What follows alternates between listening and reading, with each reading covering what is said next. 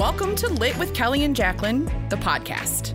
If you're one of the people who have stopped by our blog at litwithkellyandjacqueline.com, thanks for reading and for finding us here. If this is the first time you've heard of us, we're glad you found the podcast. I'm Kelly. And I'm Jacqueline. And we're back here in the book cave. Today we will be talking about our book of choice is The Only Woman in the Room by Marie Benedict. We chose this one in honor of Women's History Month for March.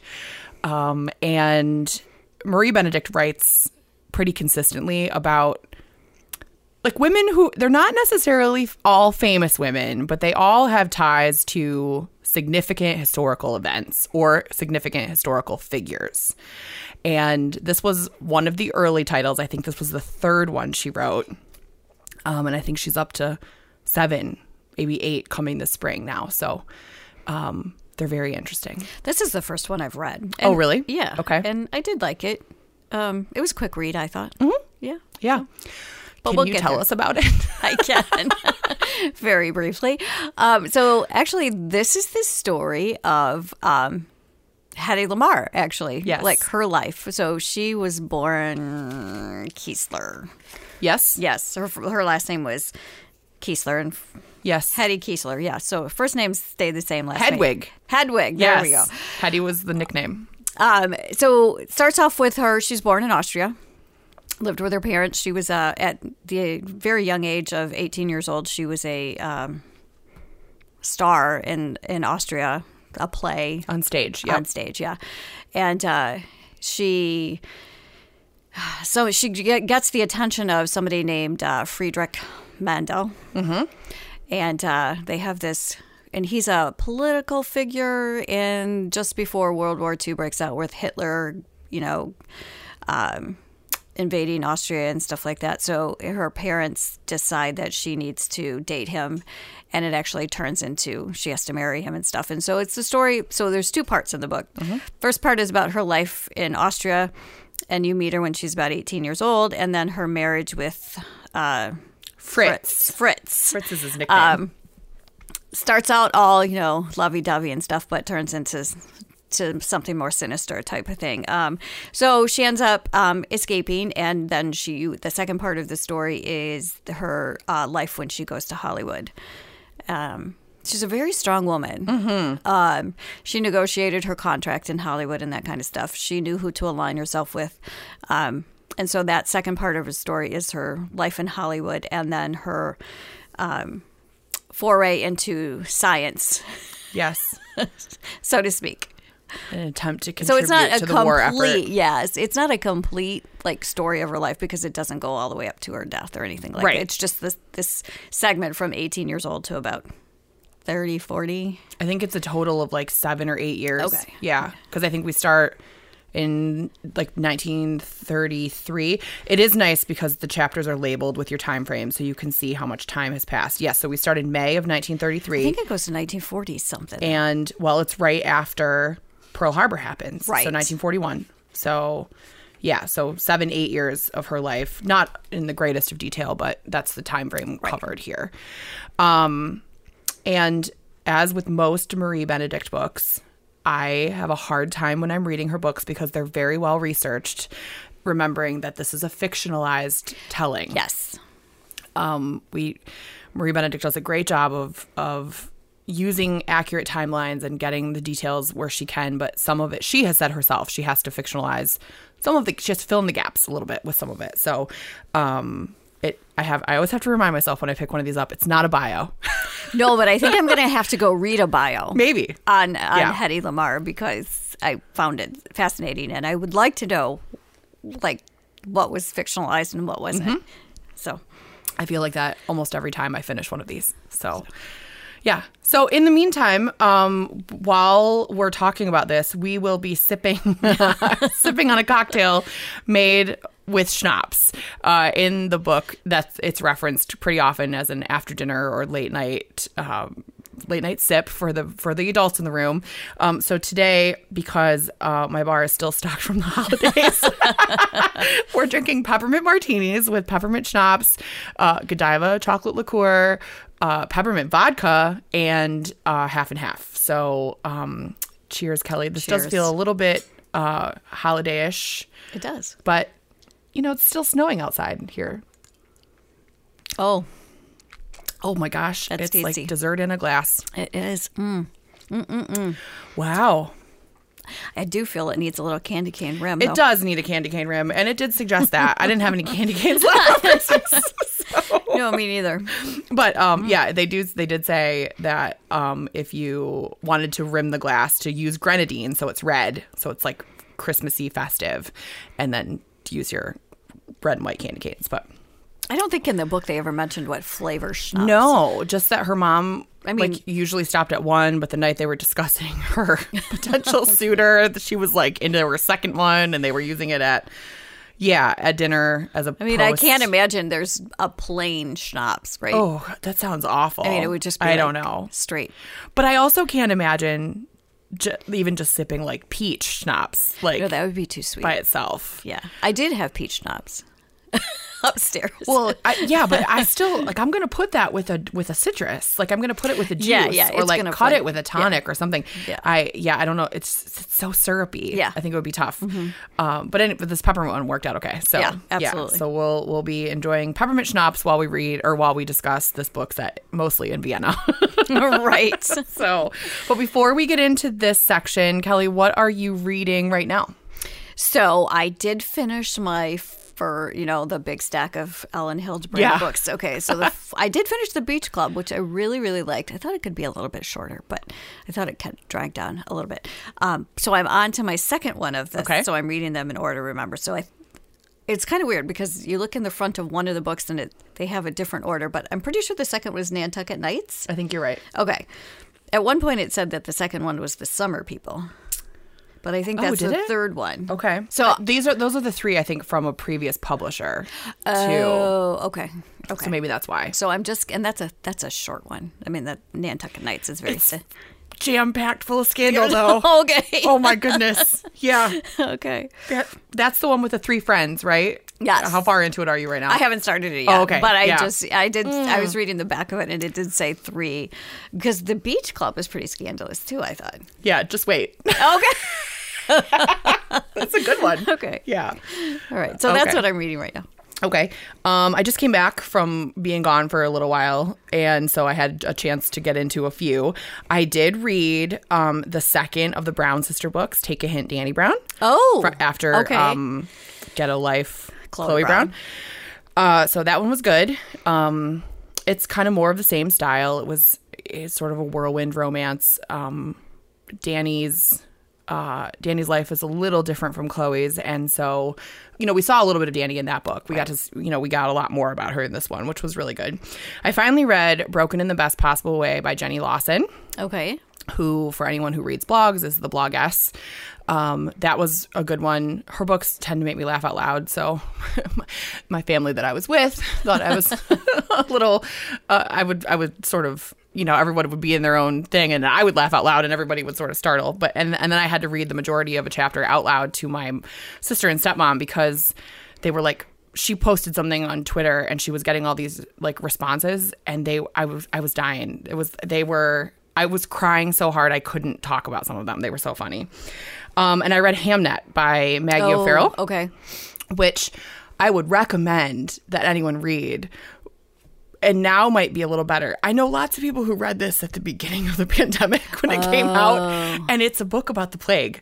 Or at least the plague is heavily featured in the book. So I'm glad that I waited until now that we're at the tail end here of, well, at least I hope, of the COVID lockdown and pandemics. But it was really good. And I didn't know anything about Shakespeare's family. And that's what we're supposed to believe is this is about Shakespeare's son. Right. So it was really good. So I really liked that one. And right now I'm heavily into all the Oscar Best Picture nominees. So I'm trying to watch all of those.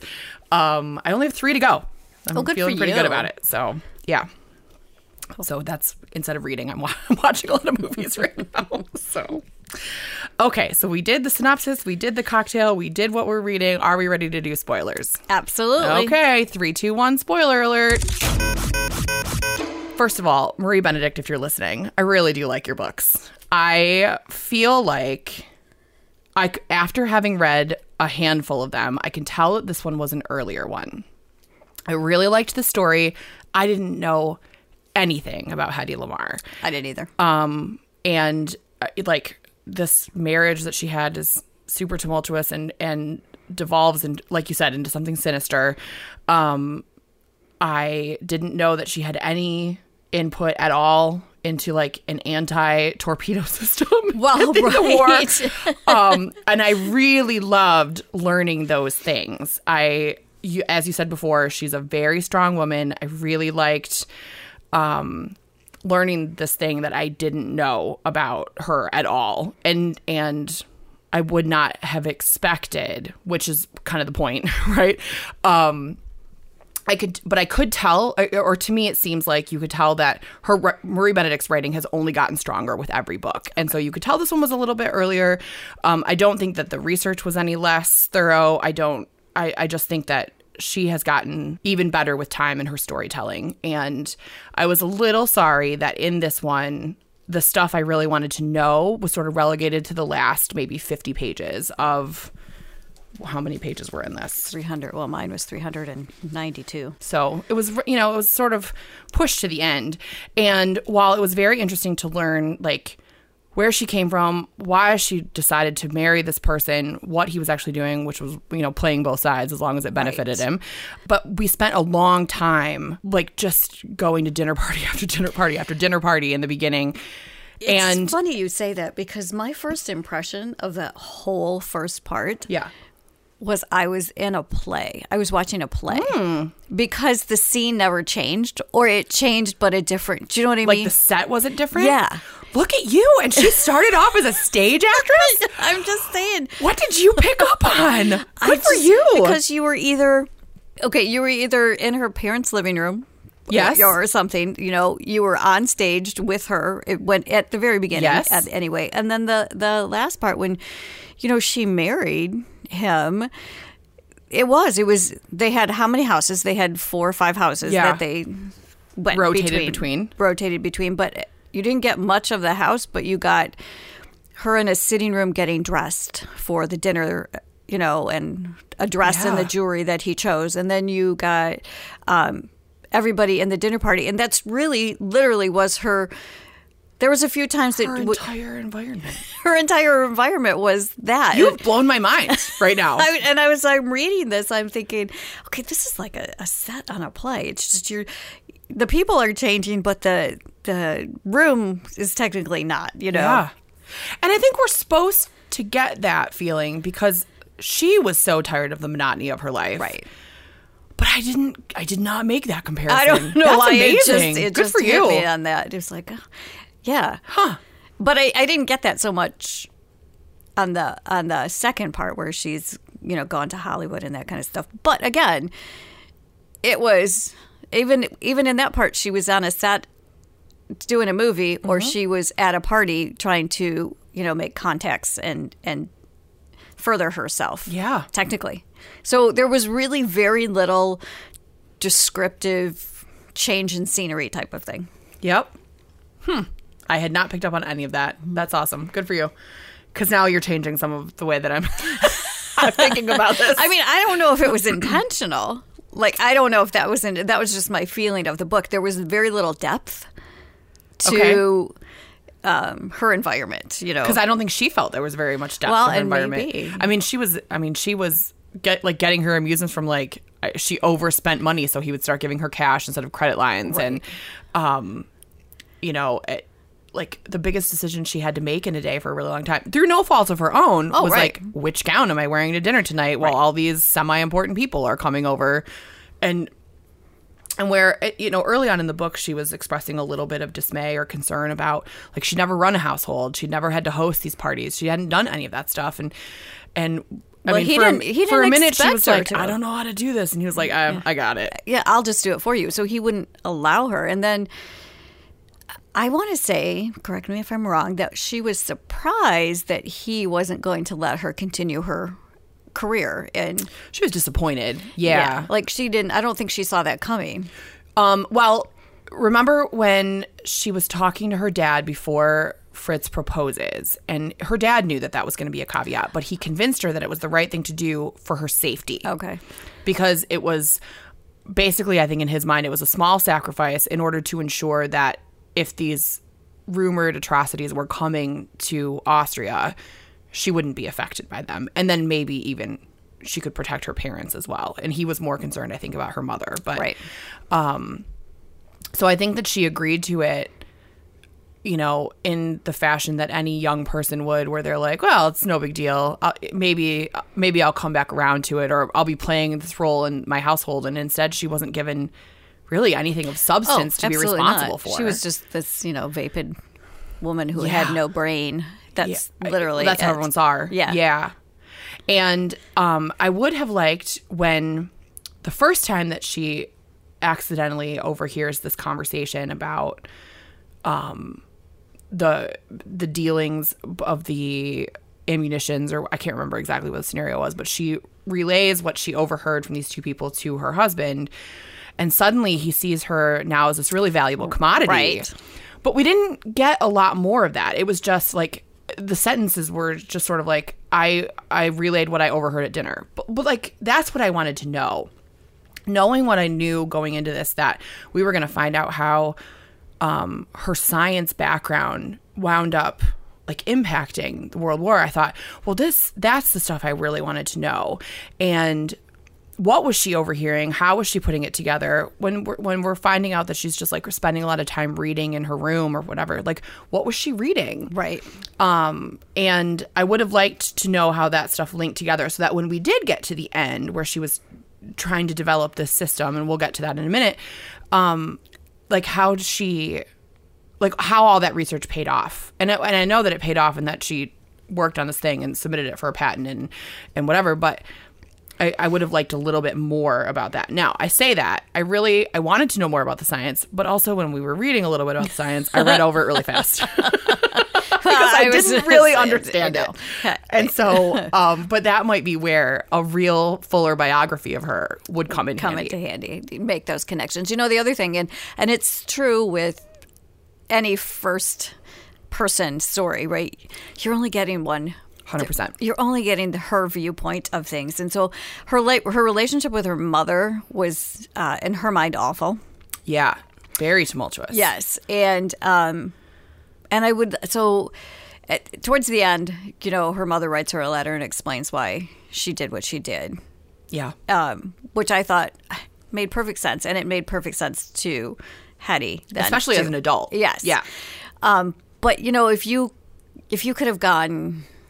If you could have seen more into what her mother was thinking, or even at what Fritz was thinking, like, she was a strong woman, and I guess she probably wasn't easy to live with, but you don't get that. No. And 100%, when she made her escape the second time successfully. Yes. So what you, dear listeners, need to know is that eventually she does manage to get out from under her husband's thumb. She makes her escape to London. She gets on a steamship with...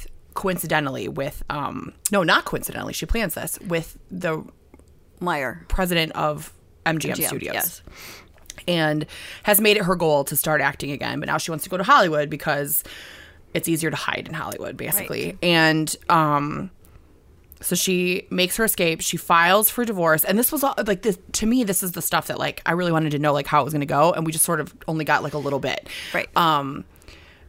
She files for divorce, waited for Fritz to like show up in America to write these letters back. And he didn't put up a fight at all.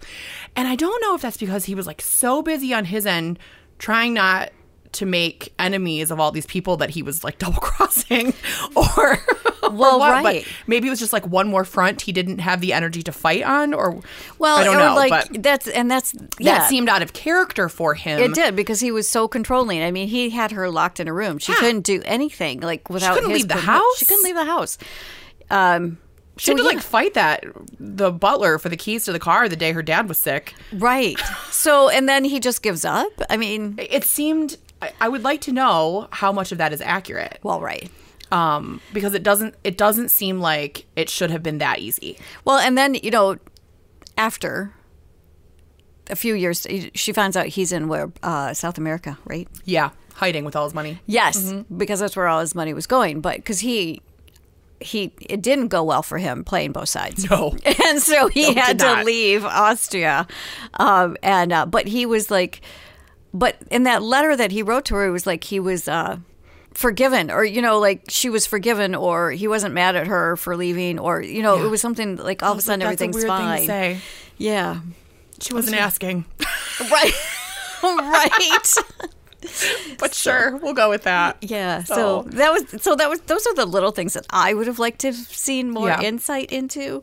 Yeah. But yeah. I mean, in a 250-page fiction book that covers 8 years with these pretty significant historical events, it's hard to cram it all in there. I get that. Yeah, absolutely. But maybe that's the goal when you read a fictionalized tale of someone, is that it does sort of send you down that rabbit hole to find out now more. I gotta right? go find. Yeah.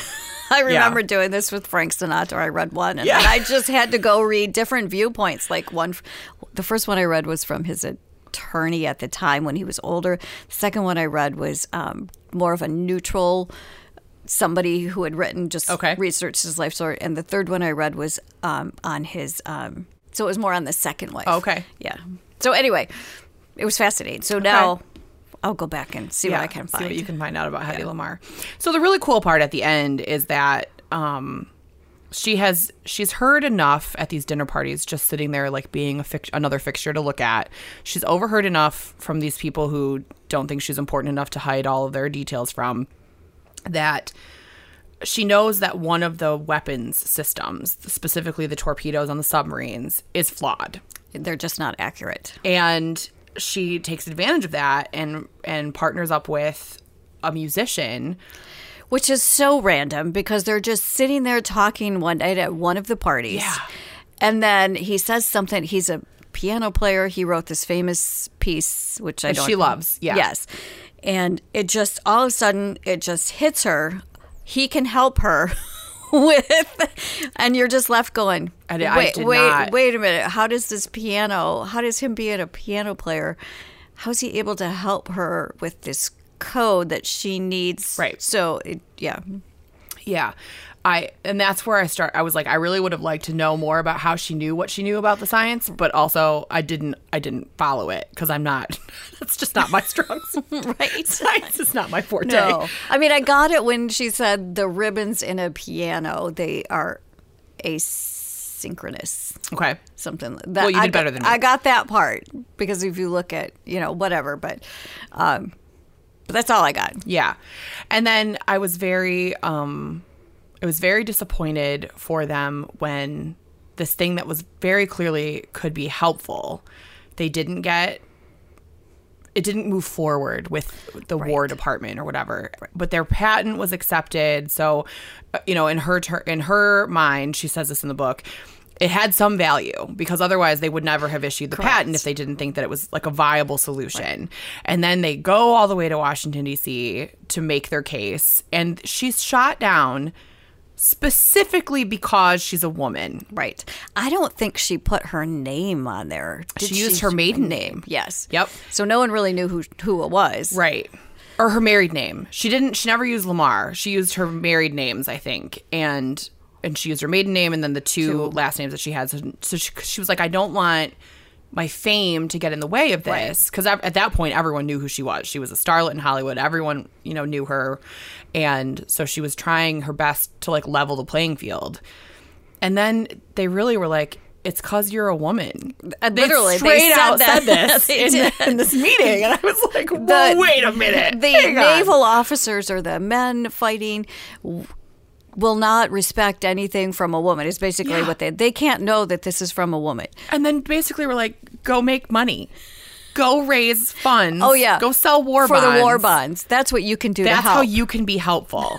And then she did it because she wanted to be helpful. She was feeling a lot of guilt about getting out. So, okay, maybe we should have said that part before. So the reason is that she's escaping is that now, so she understands now what's happening. Hitler's going to roll into Austria with zero resistance, and she knows what's coming. Because she was sitting there at all those dinner parties listening, and she never said anything. So she has a lot of guilt. So she, one more time, because time is of the essence, goes to her mother and says, if I leave, will you come with me? And her mom's like, why are we going to go anywhere? Everything's fine. None of this is going to happen here. And so she makes this decision to just go. And she's living with a mountain of guilt for having gotten out without telling anyone what was coming. So she starts developing this torpedo system, this improved weapons system for the subs as like penance, basically. Right. And she's trying really hard, especially after she hears about the boatload of children that gets torpedoed and sunk. That she's very much trying to like atone for leaving all these people behind without resources or help. And so I think that's why she did go ahead and do these USO shows to raise money, because she wanted to help. She was hoping to do so with an anti-weapon system, right? But did do what she could and what she knew would be successful there at the end. And I was really impressed with her $2 million, right? One event or whatever that was. But she was really trying hard to like justify that being enough given what she had wanted to do. Right. So, I got the impression though that she was doing that like to show them, oh, this is what I can do. Do you know, it was a little bit to show them up. Oh, absolutely. A little bit. Yep, and I think it was $3 million that she raised, wasn't it? It was a big number. Yeah. They were shooting for $500,000. Yeah. Oh, maybe it was $2 million. And I can find the page here. But so she was doing it just to show them up, and she ended up surpassing, what was expected. Yes. They said on like the second to the last page, it says, we asked for a tremendous amount from our audience tonight. $500,000, as you know, is a veritable fortune. Again, this is 1941. Right. It sure is, I responded lightly as if I wasn't bracing myself for inevitable bad news. And tonight we did not raise $500,000, he added to the disappointment of the jeering audience. Oh, I'm sorry, I said to Eddie, who is this plant that they've had in the audience, right? So if they raise enough money, he gets a kiss before he goes off to war. And it says, don't be sorry. And Eddie, don't you be sorry either, because tonight we raised $2,250,000, and the crowd goes nuts. No war bond campaign had ever raised $500,000, let alone over $2 million. Only the high roller luncheons with sky-high minimum donations fees targeting the big donors anticipated those figures, not the typical war bond affair. So, and then it's only like 3 more paragraphs and the book comes to a close. Right. So like it just ends. Yeah. But then I did. But in the author's note, it yes, gives a little bit more detail. I loved this part because the author's note begins, we hold a piece of women's history in our hands every day. I do not mean this in a metaphorical sense, but quite literally. Every day, nearly every one of us holds a piece of history created in a roundabout fashion by Hedy Lamarr. What is this literal piece of history? It's one that the time period and scope of my novel would not allow me to address. It's your cell phone. Oh, and it talks about how this frequency hopping, did I say that right? Frequency hopping invention about the radio signals transmitting from a ship to airplane to a torpedo eventually influenced the technology that we use in cell phones. So I thought I was like, I wish we could have worked that in. Like that would have been. I would have liked that to be the end of the book better than. Well, yeah, but then you would have had to go disappointment farther. Yes, because 1941 to when's the first cell phone? 90s, 80s, something like that. I don't know. I mean, she died in 2000. I think. I want to say she died in 2000. Really? I'm pretty sure she did. I want to look that up. Yeah, no, I'm pretty sure she did, and then. Because I did do just a little bit of research. I'm pretty sure she died in 2000. And then for the last 2 years of her life, she never left her apartment. January 19th, 2000 in Florida. Mm-hmm. And she actually married like 6 times. She had like 6 different husbands. Oh. So she went on to marry after. Let me open up this library resource on my phone and take a look. I didn't do any of that research. Oh, I was curious because like I was curious when she died, where she died. I didn't realize she died in Florida until I looked it up, and she went on to have several more husbands. Interesting. Mm-hmm. Well, she did tend to get married really fast. She did. You know what my psychology theory is about that? What is that? She was always looking for her father. Well, she said that about the second guy, Gene, right? Was that right? Or was it? No, I saw it more when the person that she was working with, George. Yeah. Okay. I saw it more in that relationship. Okay. Because that's where like, she was saw really him coming out of the dark, and she was like, "Oh, it's my dad." Yeah. And she was comfortable with him, and he treated her with respect, and her mind was, she wasn't the... Yeah. Wasn't just the pretty face. Yes, exactly. So...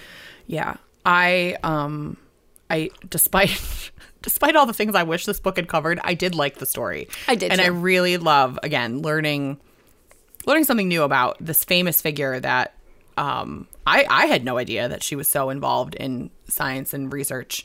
But you said that you had run into somebody who said, "Oh, isn't she the one who did XYZ?" Yeah, and I'm like, well, no, it's...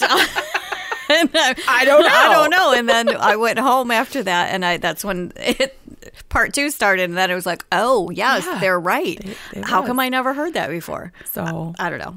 It's so I like that she brought that to light in the hopes that more people would know and understand the hand she had in technology development. So yeah, it was good. It was good. Mm-hmm. And like you said, it's a fast read. It only took me like 2 evenings to really get through the whole thing. Oh yeah. I'm not taking care of anyone else. So. Well, I can sit around. I was for 4 reading hours at a 100 time. pages a day just to finish it. So I had the large print version. Yeah. So I had a few more pages than you it was did, a little bit longer. It's easier to read large print too. So, I suspect that this particular story on audio would have been pretty compelling. I think it depended on who would read it. Absolutely. Oh, always. Yeah. Always. Yeah. If you get a bad narrator, yeah, it's all over. But I feel like there were some parts of this book where it would have been like, it's easy to sort of like skip ahead to see what's going to happen. And in an audiobook, you can't really do that. Right. So there were some scenes in this book where I can envision that I would have been like white knuckling the steering wheel. Like, well, what's happening? I did like the first half better than the second half because it was so tense. I mean, yeah, Fritz's and her relationship was so tense, and you were on pins and needles because she was just determined to get away and escape. And when her first attempt, she pulled in a friend of theirs that was always at their dinner party. That was so ill-advised. And it's like, oh, and you're just sitting there, and they're on a train, and even in a movie, I think it would have been startled because he just showed up. I mean, you were expecting Fritz to show up, but he just showed up on the train. And it was like, oh. And her descriptive language about his demeanor was really excellent. Because I think in that scene, because I remember reading this a couple of times, she talked about when fire burns its hottest, it's not orange, it's not blue, it's white.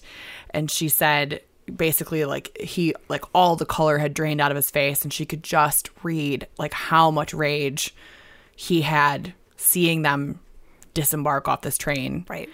And I was so worried for her at that moment in time. I didn't really care what happened to the guy. I was like, you got yourself into this mess. Right. That's up to you. But I was really concerned for her at that moment, and it wasn't great. But I was like, if you were worried about him killing you, this is maybe the moment. Oh, absolutely. Right? That could have been the realest possibility. I mean, I know she didn't die because we knew there was more to the book, but right, we were only halfway in. So yeah. So nice job, Marie Benedict. If you're out there listening to our podcast, we liked your book. And I will say that at the end of this one, there was a little snippet of Darling Clementine, which is about Clementine Churchill. I have read that one, and I read it, for anyone who wants to do this, I read it right after, like on the heels of The Splendid and the Vile by Erik Larson, which was Churchill's first year in office as the war was breaking out in Europe. And there were lots of references to Clementine in The Splendid and the Vile. And again, I had to sort of remember that, like, maybe not all of this was exactly right. But it was interesting right after reading that Erik Larson book to come to Clementine's story. So, so I would recommend that one too. I read it a long time ago, but I did like it. So we will be back in April. Mm-hmm. April has a few things going for it. Neither Kelly nor I is very good with poetry. No, so we're going to skip Poetry Month. Well, I could say Shel Silverstein. So I could do. Yeah, who doesn't love Shel right. Silverstein? That's about it. But we're gonna go with a library theme instead. National Library Week happens in April, and you probably recall that Kelly and I are both public librarians, so we're gonna lean toward the library a little bit and read Matt Haig, Haig, The Midnight Library. So we'll be back in April with that one, with whatever cocktail the book. Oh, right. The book sells to us. That'll be interesting to see what comes up. Yeah, it will be. And if not, maybe we'll have to poll some of our librarian friends to see if they have a favorite. Yeah.